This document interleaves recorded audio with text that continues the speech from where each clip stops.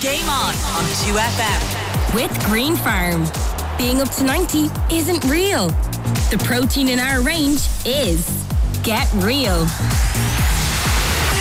Thanks to Jenny Green for her entertainment this afternoon. It's Monday the 17th of January and this is Game On. Coming up today, Murray Kinsella will join us to discuss a decisive weekend for Irish provinces in Europe. Gallagher Coombs has it, touches it down. Gavin Coombs at the try for Munster.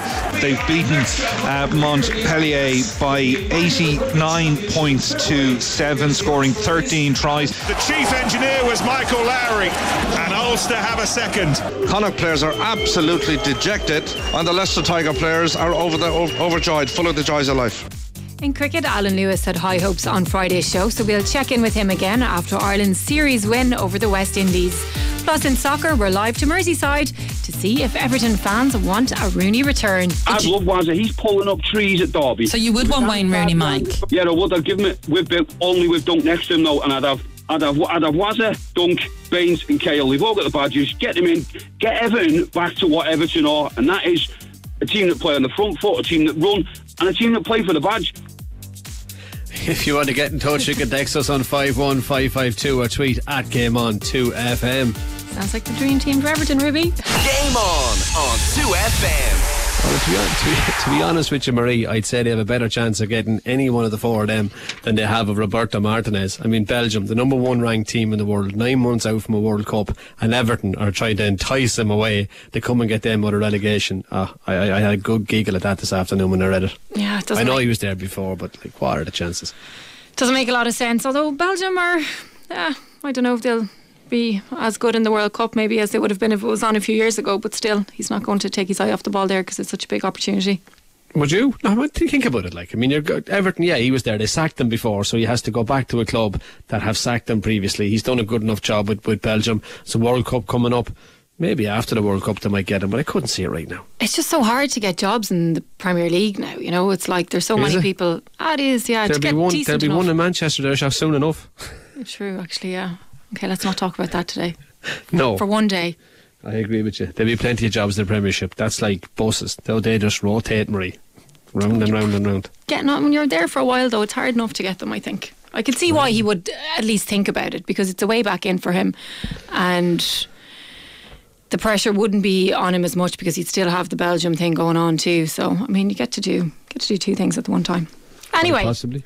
We'll talk about that a little bit later on with Fergal Brennan, Alan Cawley. Ruby, it was a good weekend for racing after a little bit of a break, and we'd been speaking to Jane Mangan about Bob Ollinger and the fact that he was just getting used to jumping over the fences, and we spoke on Friday about his technique. So he did make it 2 wins in as many starts in the Kildare Novice Chase at Punchestown, but was he impressive? He was impressive with the ability he showed, Marie even. Capadana went a really good gallop in front and put him to the sword, but he's turned a foot off the home turn, and how he put the race to bed was very impressive. But his jumping technique, for me, he gets from A to B. Obviously they've done a lot of work with him. He's gotten quite assured with what he's doing, but he'd want to do it as quick as he does it, for my money. He doesn't make any ground in the air. I was quite close to the last fence on the first circuit. He should have had a cut, and he didn't. He took an extra half a stride and popped it, which is wonderful, and it's all safe.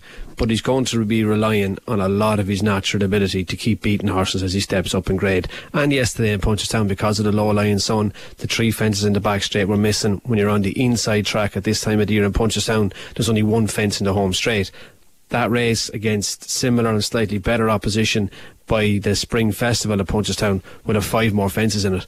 I don't know. I wouldn't. He's a hell of a good racehorse.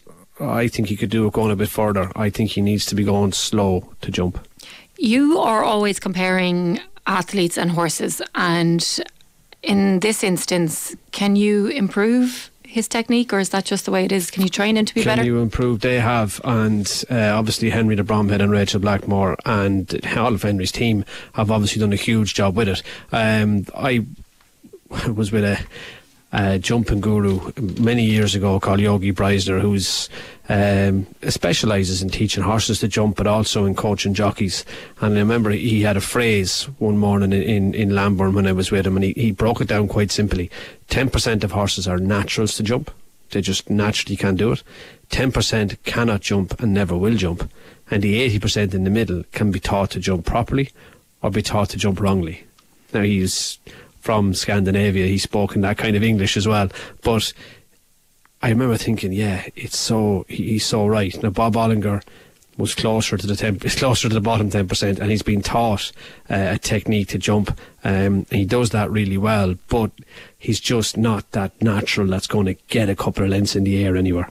He's safe, and look, safe wins races, but I'd like to see him be a little bit braver. Okay, well, that's interesting and something that we can keep an eye on and see if the technique does improve. I've spoken more about jumping technique in the last 2 shows than I have in my whole life. There you are now. Yeah, you learn something new every day. I actually do, yeah. Things I didn't even know that I needed to know. So also this weekend as well, making waves was Dysart Dynamo, one of Willie's horses too, Ruby, so no doubt one that you know quite well. Yeah, Willie Mullins is look, he's unbeaten now, Marie, in 5 starts even. 2 over hurdles, 3 bumpers. He was very impressive. Blew the opposition away, beat Gringo Dobrell by 19 lengths. He couldn't have been any more impressive. It's where does he go next? He obviously won't go to the Dublin Racing Festival. It's straight on to Cheltenham with him. And will he line up in the Supreme Novices, or does he go for the Ballymore? He's quite keen. He made the running on Sunday. He would look an obvious Supreme type, but that Supreme looks a really hot contest. You have Sir Gerhard, Constitution Hill, John Bunn. It looks such a really deep race, whereas the Ballymore doesn't look as strong. It's an extra 5 furlongs, but he has won a 2 miles, 2.5 furlong bumper at Clonmel, so distance should be okay for him. It'll be interesting to see what Willie does with him, and knowing my former boss, that won't be a decision that he will reach a conclusion for quite some time yet. Right, it is coming around pretty quickly though, like just 5 weeks, is it? Yeah. Where are we now? Middle of January? No, it's a bit more than that. It's 3 weeks to Dublin Racing Festival and 5 weeks to Cheltenham. 8 weeks. Okay. Now, anything else from this weekend that we should have been keeping an eye on, Ruby? Yeah, I thought Seamus Power in Hawaii was brilliant. I mean, get himself into the top 50 in the world. He's only 1 place behind Shane Lowry now. He's 49. Shane is 48. 3rd place at the Sony Open in Hawaii. And I thought it was interesting reading his comments after. Like, his goal is to be at the Tour Championship at Eastlake in August. That's his target for the year. Get enough FedEx Cup points to make sure he gets to there.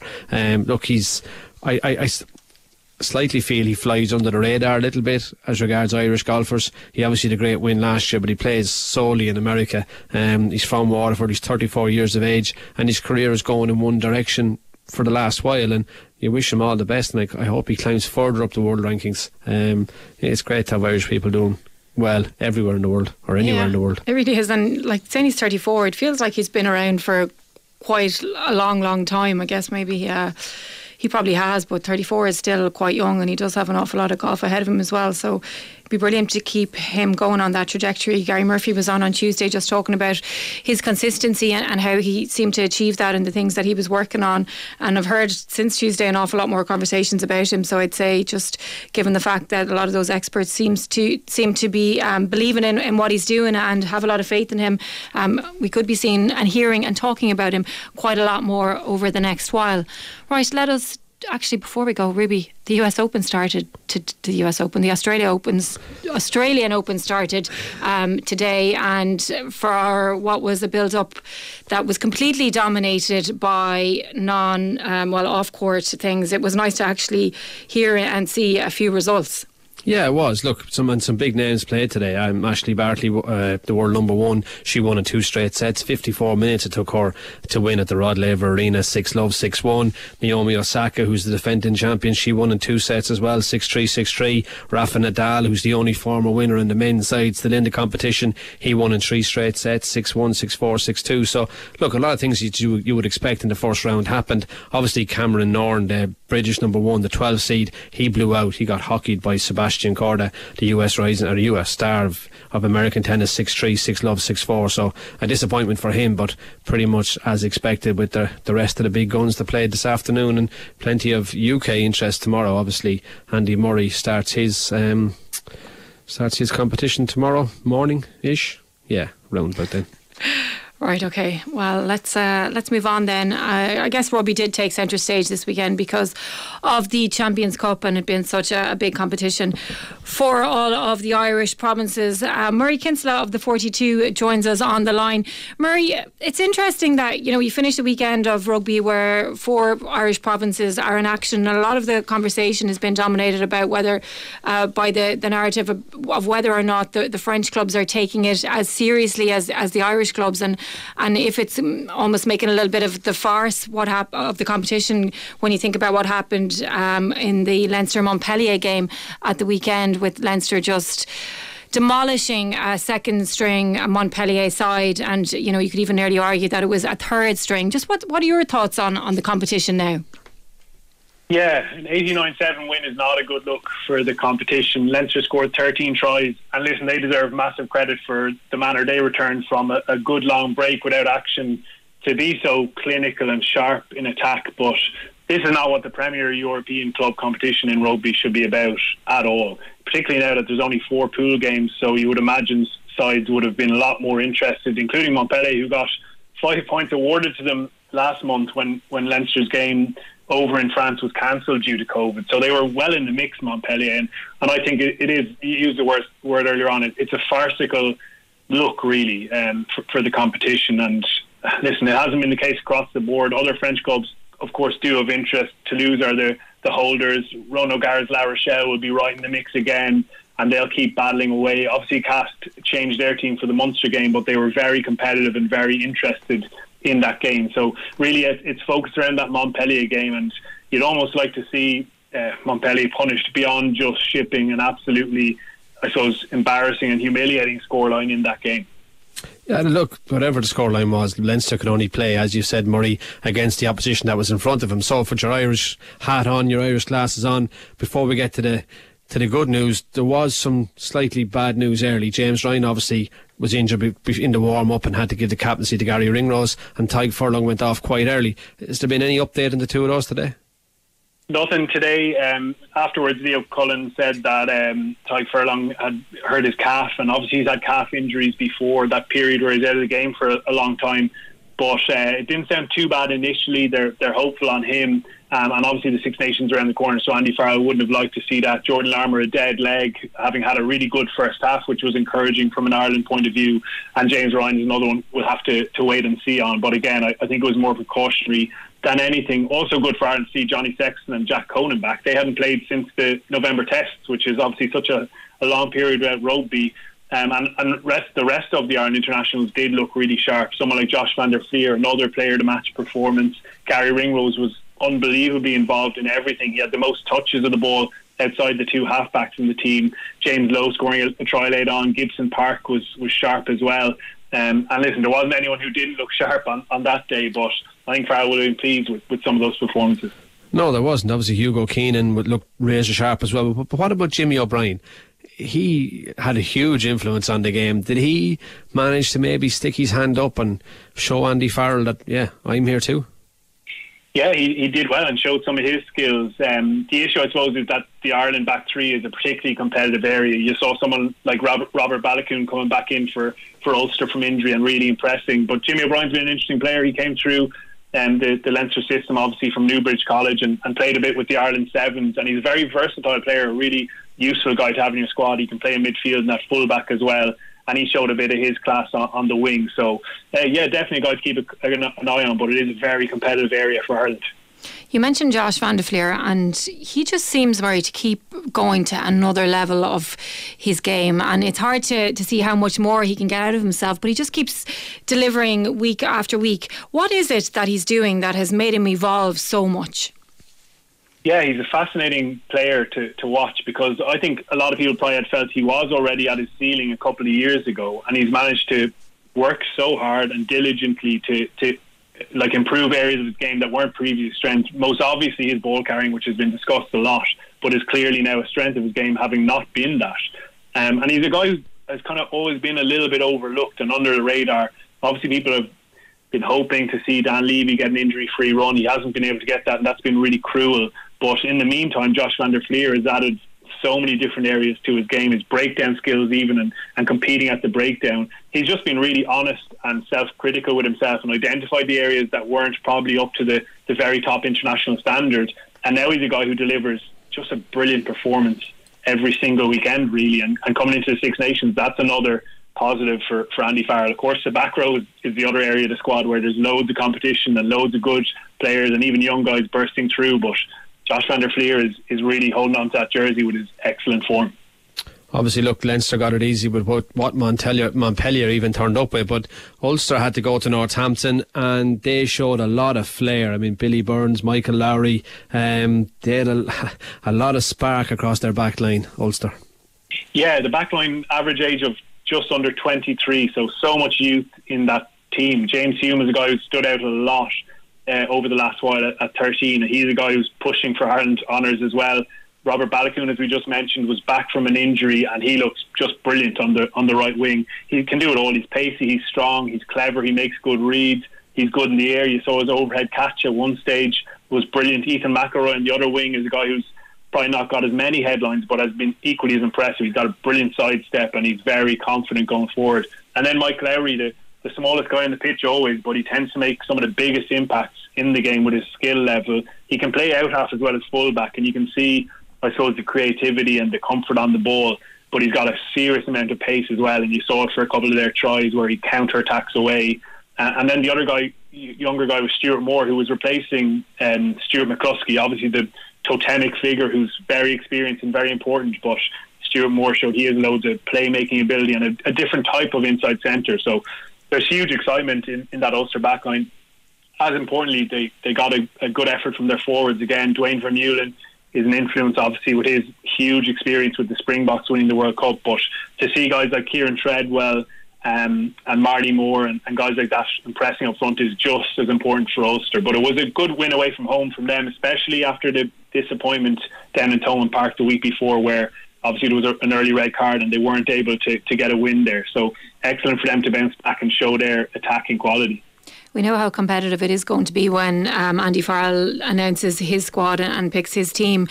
And a lot of the time when it comes to Ulster, people feel that they're quite hard done by. Is there anybody out of those people that you've named there that you think Andy Farrell is going to be looking at or might give a chance to? I definitely think Hume and Balakoon are probably the two who are closest to featuring in matchday squads at least. I think Balakoon is a guy who has loads of additional potential, and we saw him obviously in November, and he played last summer as well, as did Hume. But they definitely are keen to be further involved. Hume is a really ambitious and confident young guy. Obviously Gary Ringrose has been the kind of incumbent in the 13 jersey, but it'll be brilliant to see them get opportunities. The Italy fixture falls in the middle of the championship, the third round, and I think that's a brilliant opportunity for Farrell to give guys those chances. That'd be great to see. Another guy I didn't mention actually is Nathan Doak, the scrum half. He was the other guy making his European first start.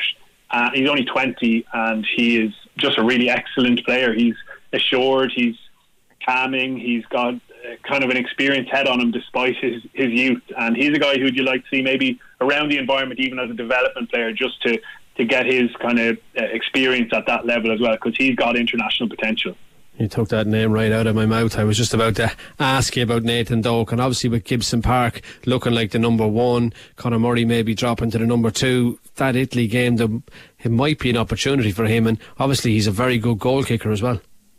Yeah, he does that really well, which is handy for Ulster with Cooney missing. I suppose the only issue is there's lots of other good scrum halves in the country still, like Craig Casey is a great prospect. Yeah.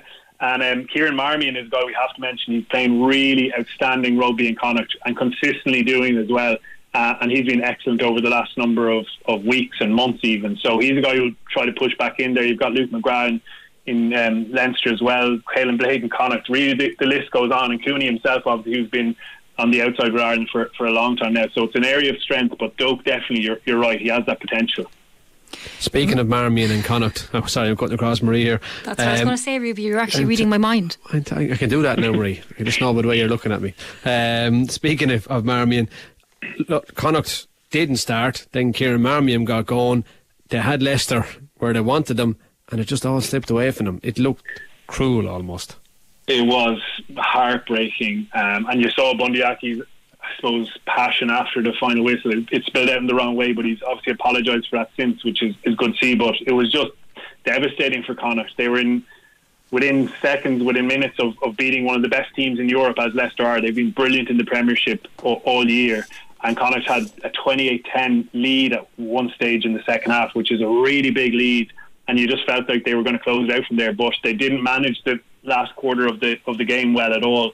Their scrum was an issue after Finlay Bealham, the Ireland international. He went off and they started to struggle there. They were a bit panicky in how they kind of kicked out of their own defensive area of the pitch. They started to force it a little bit and gave Leicester a chance to come back into the game. And then their line-out, which had been so good and which was the platform for their 28-0 lead, really. They scored from that platform each of the 4 times.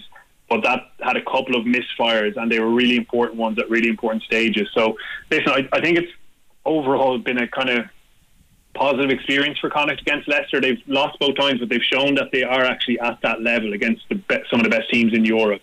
They obviously won't take much satisfaction from that, but they really are kind of here to stay, and their improvement to this kind of top table is really encouraging. Obviously, they've got to go now to Paris next weekend, or this coming weekend rather, and they have a really good chance of still being into the round of 16 in Europe. So it's not all doom and gloom. And as we said, when they built that 28-10 lead, they played some just brilliant rugby. Like, they're fantastic to watch, aren't they? So exciting, great backs. All their forwards are skillful as well, and they're definitely going in the right direction.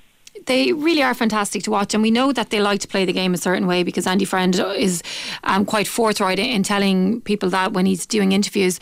But should they have done something different, though, to try and close that game out?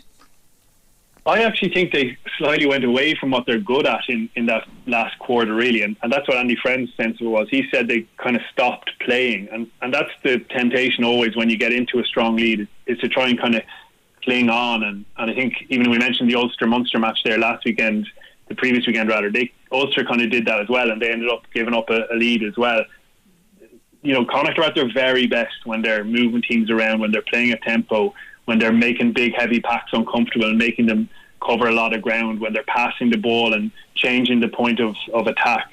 They're at their very best. So I think it'll actually be maybe a strengthening of their identity, really, rather than trying to be a more conservative team. Connacht, their identity now, inherent identity, is as an attacking, running team, and they always get the best results when they do that. It's called playing not to lose instead of playing to win, and it's a big difference that many people don't understand. But look, obviously there was plenty of entertaining games. The Munster cast one, probably not as entertaining. It was gritty, determination, commitment, and they got themselves over the line in the end. And I couldn't believe they didn't take the penalty in the 71st minute, but it turned out to be the right call. Yeah, I was in the same boat as you there. I was surprised they didn't take that 3 points and go back again. And when Cass stole that line out, there was 7 minutes left, and you felt, okay, that actually might be that. But typically Munster, they manufactured another opportunity, and typically it was Ty Byrne with a turnover penalty in the 75th minute that allowed them to go up the pitch and eventually score through typically Gavin Coombs, who's become the talisman in the wake of CJ Stander retiring, I suppose. He stepped up hugely, and absolutely they deserve credit for that grit. Listen, it was as mentioned earlier on, Cass had made 14 changes to their team, but they were really impressive, I thought. They defended well, they were aggressive, they took their chances for the try in the first half in particular. It was a nice score, and Munster had to really respond to it. They actually had some nice little passages and flourishes in attack, Munster. It's not fully getting there yet, but there was some nice ideas, like a nice crossfield kick from Rory Scannell to Keith Earls in the first half, where they played out of their own 22, and a better kick on the next phase from Jack Crowley, and they might actually scored over on the right hand side. Early in the second half as well, people might remember a couple of kind of fluid passages of attacks where you saw their forwards even passing the ball, and that's, I think, when Munster are at their very best, when they have a bit of balance to their game. Because I think, as we've discussed before, when it's too far towards the kind of confrontation and the kicking, I think they're just a little bit blunt in that aspect. So it was good to see those little flourishes in attack and a bit more of that stuff that even against Ulster we saw for the winning try. They used their attacking handling, I suppose, very well in that instance, and that has to be the development for this team. But yeah, credit to them for digging it out at the very death after we both thought that they'd kind of missed their opportunity.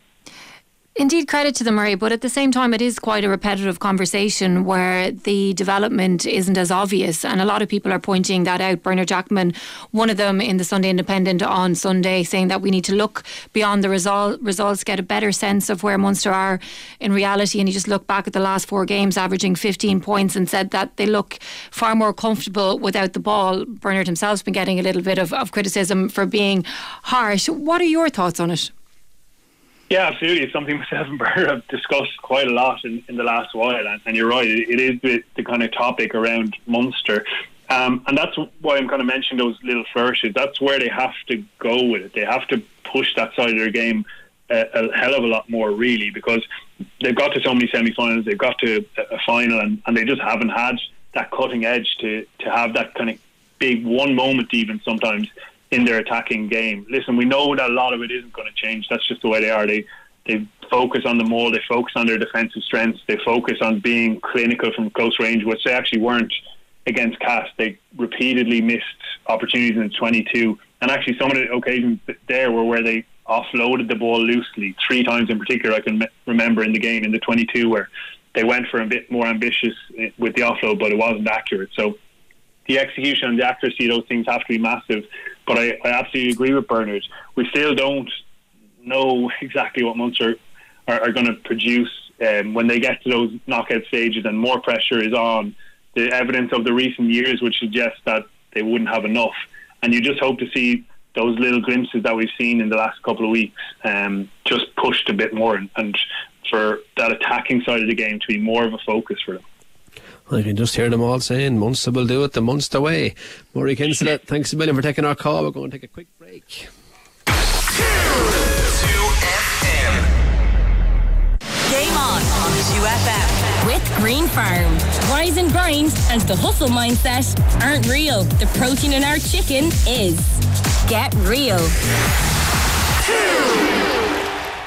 Game on 2FM.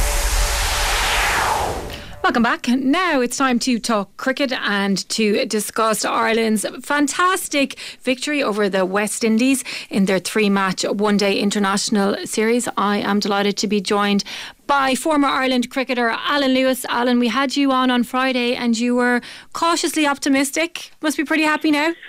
Very, very happy. I went with cautiously optimistic because it's a political phrase. I was very optimistic, actually, having watched the 2 games, but thrilling in the end. We don't do things with any degree of ease. We keep the crowd at the edge of their seats.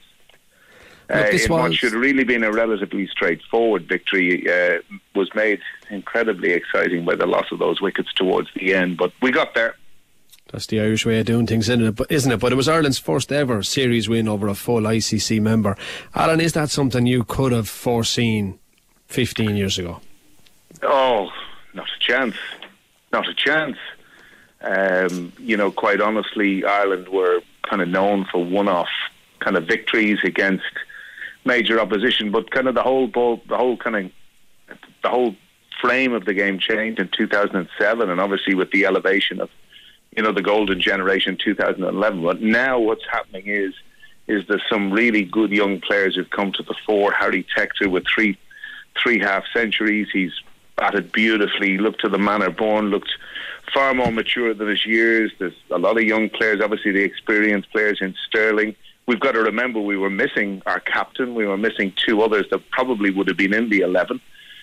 So I just thought the West Indies were there for the taking. They looked very lackadaisical. They lacked penetration with the ball apart from Asari Joseph. And we just bowled very well collectively. Andy McBride thoroughly deserving of, the man of the match with both bat and ball. To think that he got hit in the head twice while batting, never flinched. It was just a measure of perhaps the totality of the performance. So Graham Ford stepped away just a little while ago and David Ripley stepped in as the interim coach. What has he brought to this team? Where are the improvements that you're noticing, Alan? Well, I think perhaps a lot, and I don't know the man, but of course he's had COVID himself, so he actually wasn't there, as far as I know. But certainly, I think when you're away like that in a trip, and again, particularly in a bubble, it's so difficult. You've got to try and keep yourself going. And I think Paul Sterling alluded to that fact here. They're very much a together squad. He came in because obviously Andy Balbirnie was out.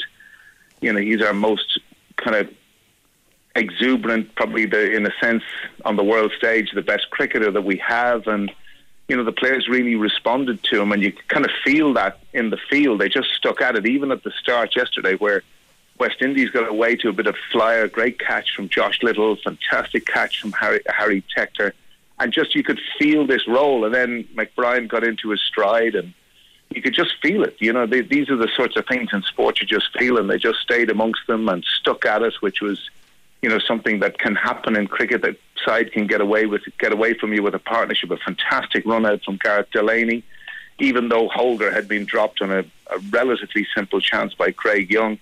But they just stuck at it, and that's what I most admired about them. I loved the quote from Andy McBride last night where he just said about his bowling that he tried to keep things as simple as possible and try to force them into mistakes. It's an easy mentality, not the easiest thing in the world to do, but that's basically what they did.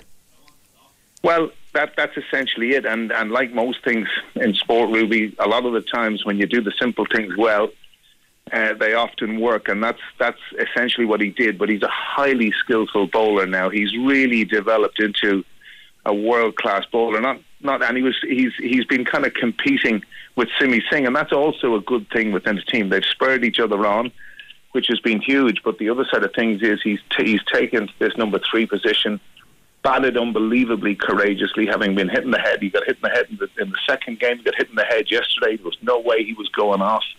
Didn't flinch, and just again, that's another measure. What does that say to a dressing room? It says huge amount of the players that are coming behind him that this guy's going to stand there and deliver, and that's in essence what they did, and that was the most pleasing thing about the performance, and you could just feel that amongst the team. I was thrilled for them.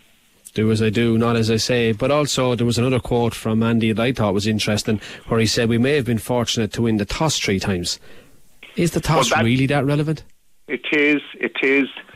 Generally, when you start a game at 9:30, there's a wee bit of dew in the outfield. There's a little bit of moisture in the pitch, which will aid the seam bowlers. Now, it didn't. To be honest with you, in the first 2 games, it looked that way. The pitch, generally throughout yesterday, I thought looked good. I didn't think there was any demons in it in any shape or form. The new ball did a bit. Sterling was dropped early on by the West Indies, and a good spell by Asari Joseph, but by and large, I thought the wicket played well yesterday. Certainly in the first and the second game, the general consensus was it aided them. Not so much yesterday, I thought, and I watched the entire match yesterday. So, it was wonderful the way they went about it. So a new coach will be coming in shortly. Henrik Mallon is the man's name. I think I'm pronouncing that correct. You might correct me if I'm wrong, Alan. So I know a lot of the conversation kind of when Graham stepped away was that nobody was really sure what was going to happen next for this Irish cricket team. But the fact they've got this win now will be massive. And it just puts them in a good place for him to take over and keep moving in that right direction. Yeah, I think so. And I think, if we're to look coldly and honestly, in terms of the resources and the tools that are available in the country, to Ireland, their facilities is a major bugbearer for everyone at the moment in terms of allowing these professional players to train in what is deserving of a professional setup, and we just don't have it at the moment. They're going from club to club to try and engineer and tinker around with practice, and we so desperately need the right type of facilities for these players to prosper, because obviously as a test nation we are keeping them at home, where previously in the past, and Niall O'Brien alluded to it on commentary, most of the players went to England to make their career, but that's changed now, and it's much more difficult for them to do that because they're regarded as overseas players. So the fundamental and the most poignant message now has to be, the provision of facilities so that this team and the next generation can prosper. Well, the biggest currency in any sport is winning, Alan, and they're starting to do that, so who knows what can happen. Thanks a million for taking our call. It was a momentous occasion in Jamaica. Game on 2FM with Green Farm. Being flat to the mat isn't real. Our protein is. Get real. Game on 2FM. Welcome back to Game On this Monday evening, and we're going to turn our attention towards soccer. So on Sunday afternoon, Everton got rid of Rafa Benitez, and all the talk is who's going to be up next. Alan Cawley, I know you're in studio with Marie, Roberto Martinez, Wayne Rooney. Who's going to come and try and save Everton from joining Newcastle and Norwich in that? Big Duncan Ferguson? We all want Rooney, don't we, Ruby? We all want Rooney. He's going to stay at Derby, surely. I'm not so sure. I think if there was an offer made to him, it would be very tempting, I'd say, for him to turn it down. Obviously, as you say, he has his troubles at Derby and he's turning things around there, and we all know with the points deduction, but he's on a really good run of form and they're doing well, and that would be a hell of an achievement just to keep them up if he was to do that. But I think because of obviously his allegiance to Everton, his background, where he started, all that kind of stuff. I know Marie threw in Duncan Ferguson there. By all accounts, he's great friends with Duncan Ferguson, and he's a member of staff already with Everton, so I'm sure he's in the background maybe pulling for that also. And if you look at Rooney as well, obviously he was a fabulous player, and we all see with brilliant players, Ruby, they don't necessarily go on to be brilliant managers. But even if you look at a little bit of insight into Rooney, was writing a column, I'm not sure, one of the Sunday papers there for a year, and he's real insightful, really good. I think he's very good on the game. He was on Monday Night Football one night as well. And probably what a lot of people don't give him credit for is his intelligence off the pitch as well, and his game intelligence, his understanding of the game, and you can see that obviously in his management with Derby. So I don't think he'd do no worse than what they've seen before, and I think it would be very, very hard for him to turn down if an offer was made. Fergal Brennan is also with us on the line, journalist in Merseyside. Fergal, any update for us? The situation as it stands is that Roberto Martinez has kind of edged ahead of Rooney in the pecking order, both with the bookies and what journalists who work quite closely with Everton are saying, is that as it stands, obviously these things can change in the next couple of days, but Martinez is the go-to man at the moment. I think as the guy said there with Rooney, there is this issue over Derby, and I think in fairness to Rooney, I agree with what Alan said. If an offer arrived at Rooney's door, he would obviously consider it. He's an Everton legend, he's an icon of the club, came through the ranks, loved by the fans, but he has made a big play at Derby that he's sticking with them, even with the situation of the massive points deduction. He's essentially committed himself to them, at least until the end of the season, to say, I want to stay here and dig Derby out of this mess. And Roberto Martinez has kind of edged in front of him now. Obviously the situation with him and Belgium is that he's under contract until after the World Cup in Qatar next Christmas, so that would have to be negotiated. I don't think the Belgium FA would be overly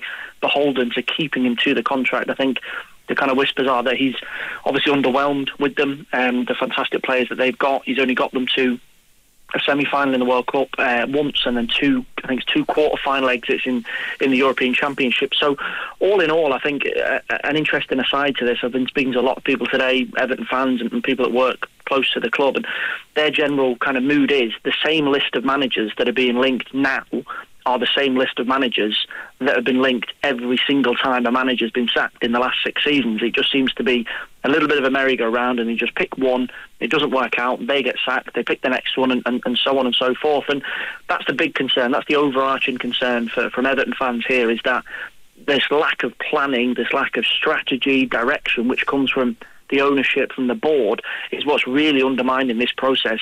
Underwhelming managers, yes, Rafa Benitez has been sacked on the back of a dreadful run of form, but these structural issues that exist within Everton are the big problem, and until they're fixed, it almost doesn't matter who they bring in, because they're going to be operating within a broken system, whichever way they slice it up. So Alan, Benitez is the sixth manager to leave the club in the past 6 years, so just lasting 7 months.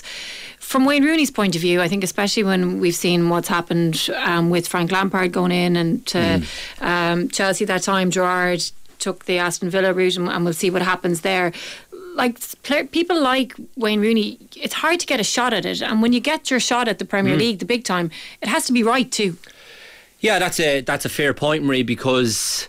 But it's funny because you only know in hindsight whether it was the right move to make then. Obviously if it doesn't work out for you, you think that was the wrong move at the time, whereas when it's offered to you, you're thinking I have to jump at this. But I think with the Lampard one, that's slightly different to the Gerrard one that I liked. He went off obviously up to Scotland and did his thing up there.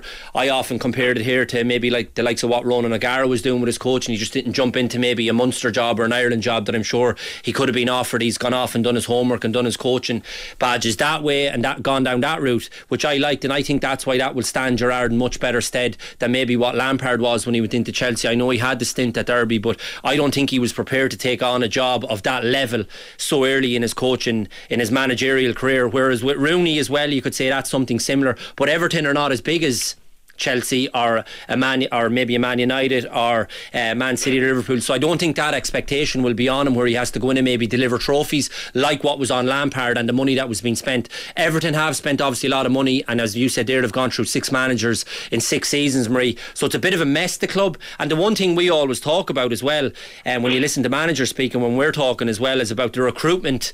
You have to get your recruitment right for your players if you're a manager, but it's even more important to get the recruitment right in terms of appointing a manager for your football club, and that's where Everton have failed. I think they were caught out a little bit off the back of Ancelotti going to Real Madrid, because I think they were banking on him maybe staying in the longer term and building something around him, but once Real Madrid came calling for him, he was never going to stay. The appointment of Benitez, I said it here to you a few weeks ago, Marie, it was absolutely madness. I don't know why or how they thought that would be a good idea when you think of the connection he had with Liverpool. It was always going to end in tears. The run of form has been absolutely horrendous, losing 9 matches in their last 13 as well, so I'm not surprised to see him go. But I do think with Rooney, if it was offered to him, it would be very, very difficult for him to turn it down.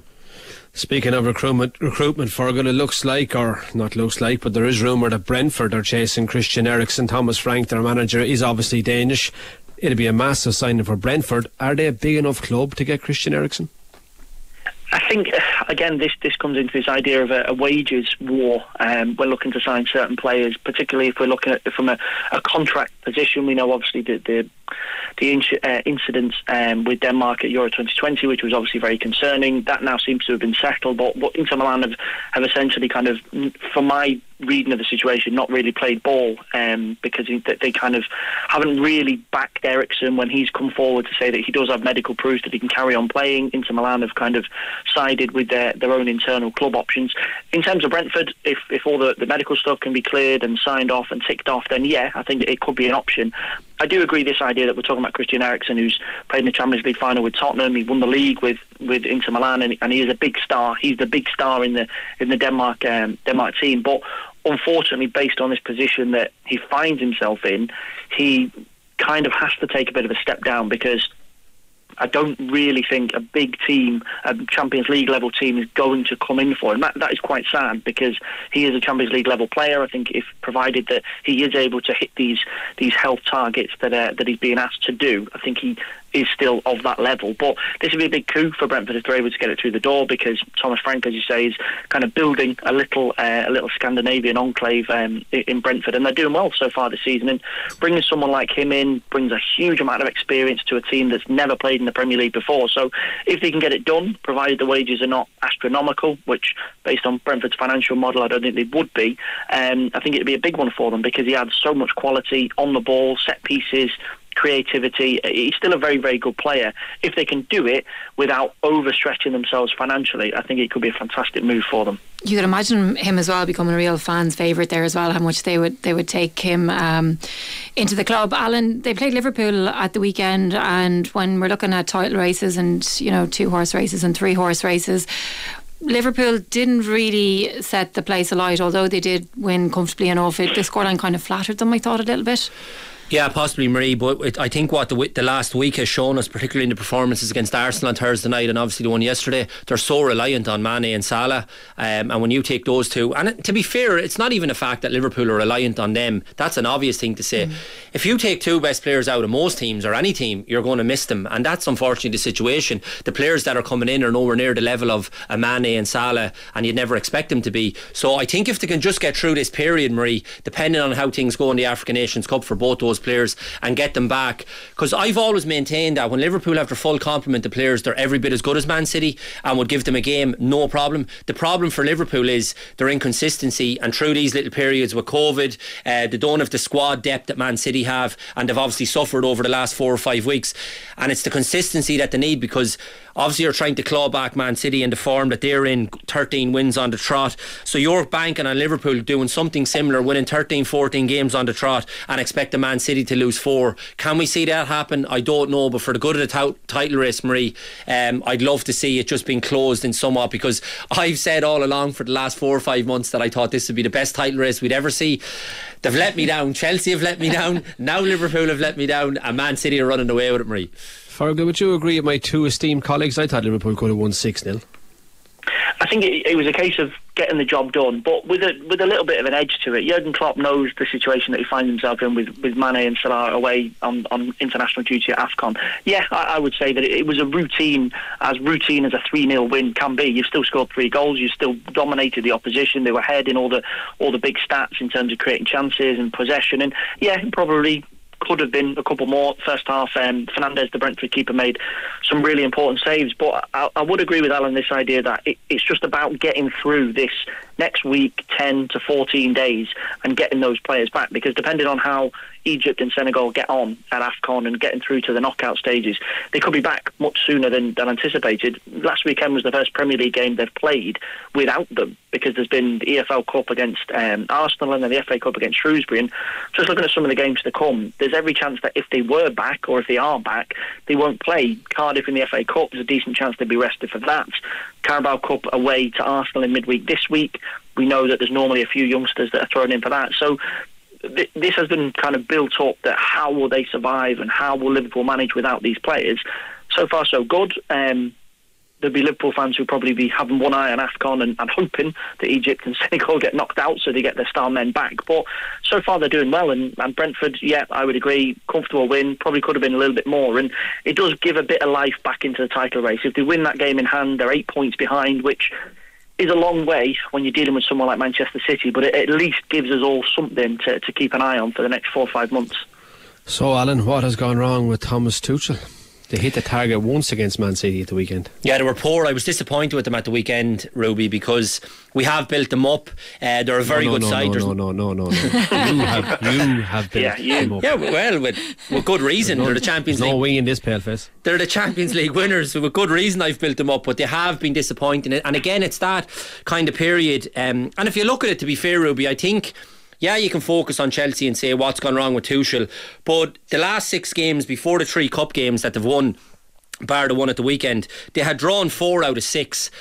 Man City are so good in the standards that they're setting that you're not even allowed to get a couple of draws. Now, one of those draws was against Liverpool, who were your nearest rivals, and on paper you think 2-2, you would take that against Liverpool and we move on. But because City are so relentless, winning 13 on the bounce, you can't even afford a couple of draws. So I wouldn't be too hard on Tuchel. Obviously they've suffered the COVID situation as well, the couple of injuries, but it's just that Man City, I think they deserve so much credit in how good they've been, and to win. If I was going to be critical of them, I would be critical with the performance on Saturday, because they never laid a glove on Man City. But again, I would flip that over to the credit that I would give Man City and how good they have been over a number of months now, and to win 13 games on the trot in any league, and it's not the first time that we've seen this with Man City as well. It's relentless and it's absolutely fantastic from them. Fergal, when N'Golo Kante is slightly off, does that really affect Chelsea? You saw De Bruyne getting away from him for the goal. When he's on song, De Bruyne doesn't get away from him. Probably.